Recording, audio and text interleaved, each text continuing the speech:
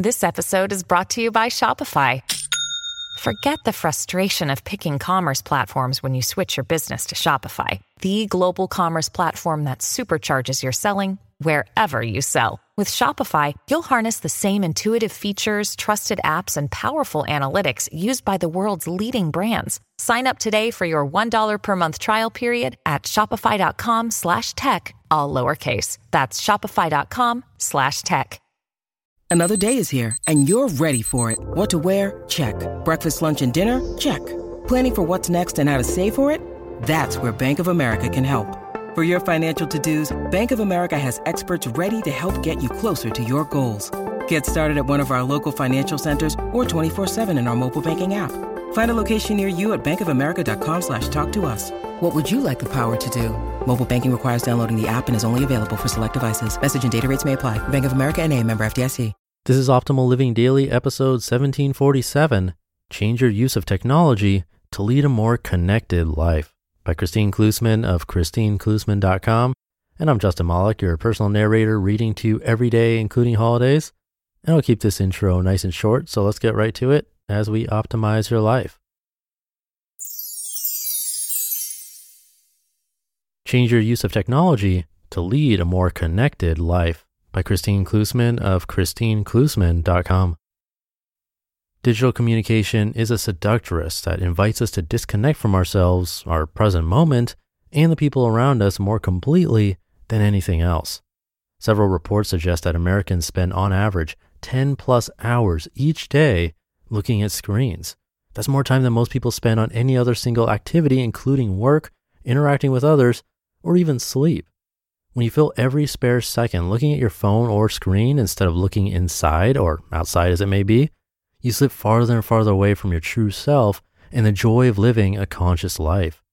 Even a small amount of self-observation makes it easy to see the price you pay for engaging in unintentional, unregulated, low-quality screen engagement, disconnection from yourself and others. Do these symptoms sound familiar? Lack of awareness of your needs, such as noticing hunger or tiredness, a slightly anxious or unpleasant quality to your mood, feeling spacey as though you're under hypnotic spell or trance. Long periods of time seem to disappear. You reach for a device anytime there is a sliver of downtime, or you find you never have time to daydream or mentally process. Digital connection versus conscious living. Most of us are not in the driver's seat when it comes to our relationship with technology. Low-quality interactions with our devices can inadvertently rob us of some of the most precious aspects of living a conscious life. Just checking your email is a slippery slope habit with staggering effects when you add up how many times a day you are mindlessly or unconsciously checking your devices.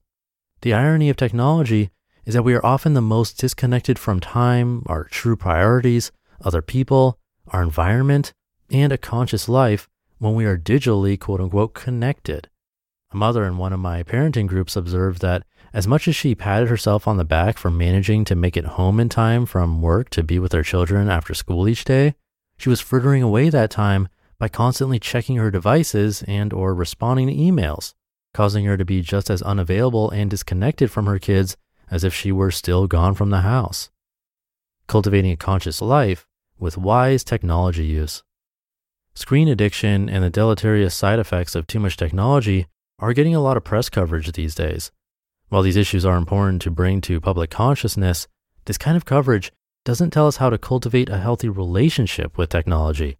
Technology is here to stay, and barring some kind of apocalyptic destruction of the world, is going to be a permanent part of our lives. So we have got to figure out how to live with it without losing ourselves. 5 ways to improve your relationship with technology. Awareness. The first and most important tool is to become more intentional and aware of how you use technology.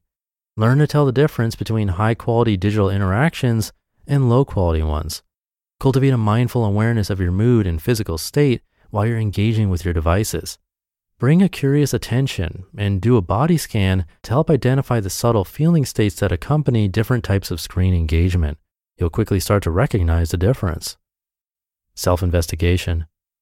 Ask yourself whether your compulsion to respond to everything immediately might not be fueled by a compulsive relationship with your technology rather than actual urgency.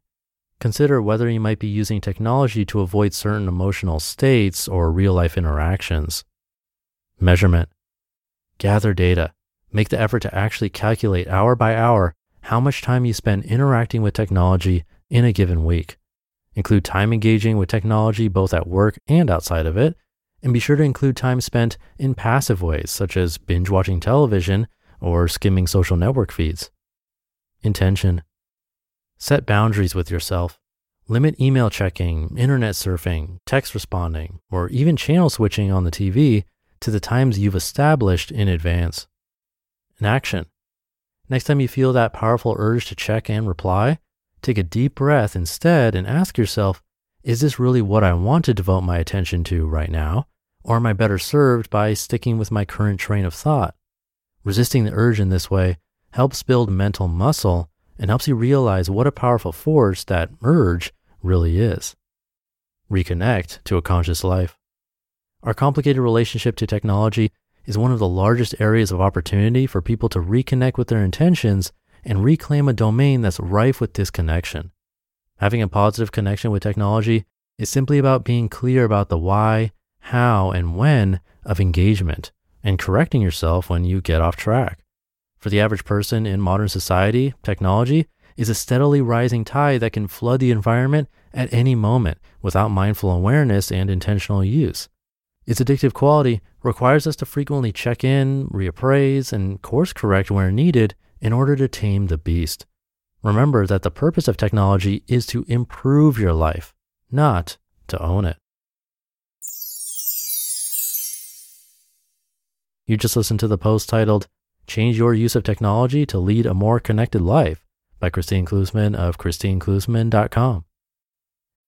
When you need mealtime inspiration, it's worth shopping Kroger, where you'll find over 30,000 mouth-watering choices that excite your inner foodie. And no matter what tasty choice you make, you'll enjoy our everyday low prices, plus extra ways to save, like digital coupons worth over $600 each week. You can also save up to $1 off per gallon at the pump with fuel points. More savings and more inspiring flavors make shopping Kroger worth it every time. Kroger, fresh for everyone. Fuel restrictions apply.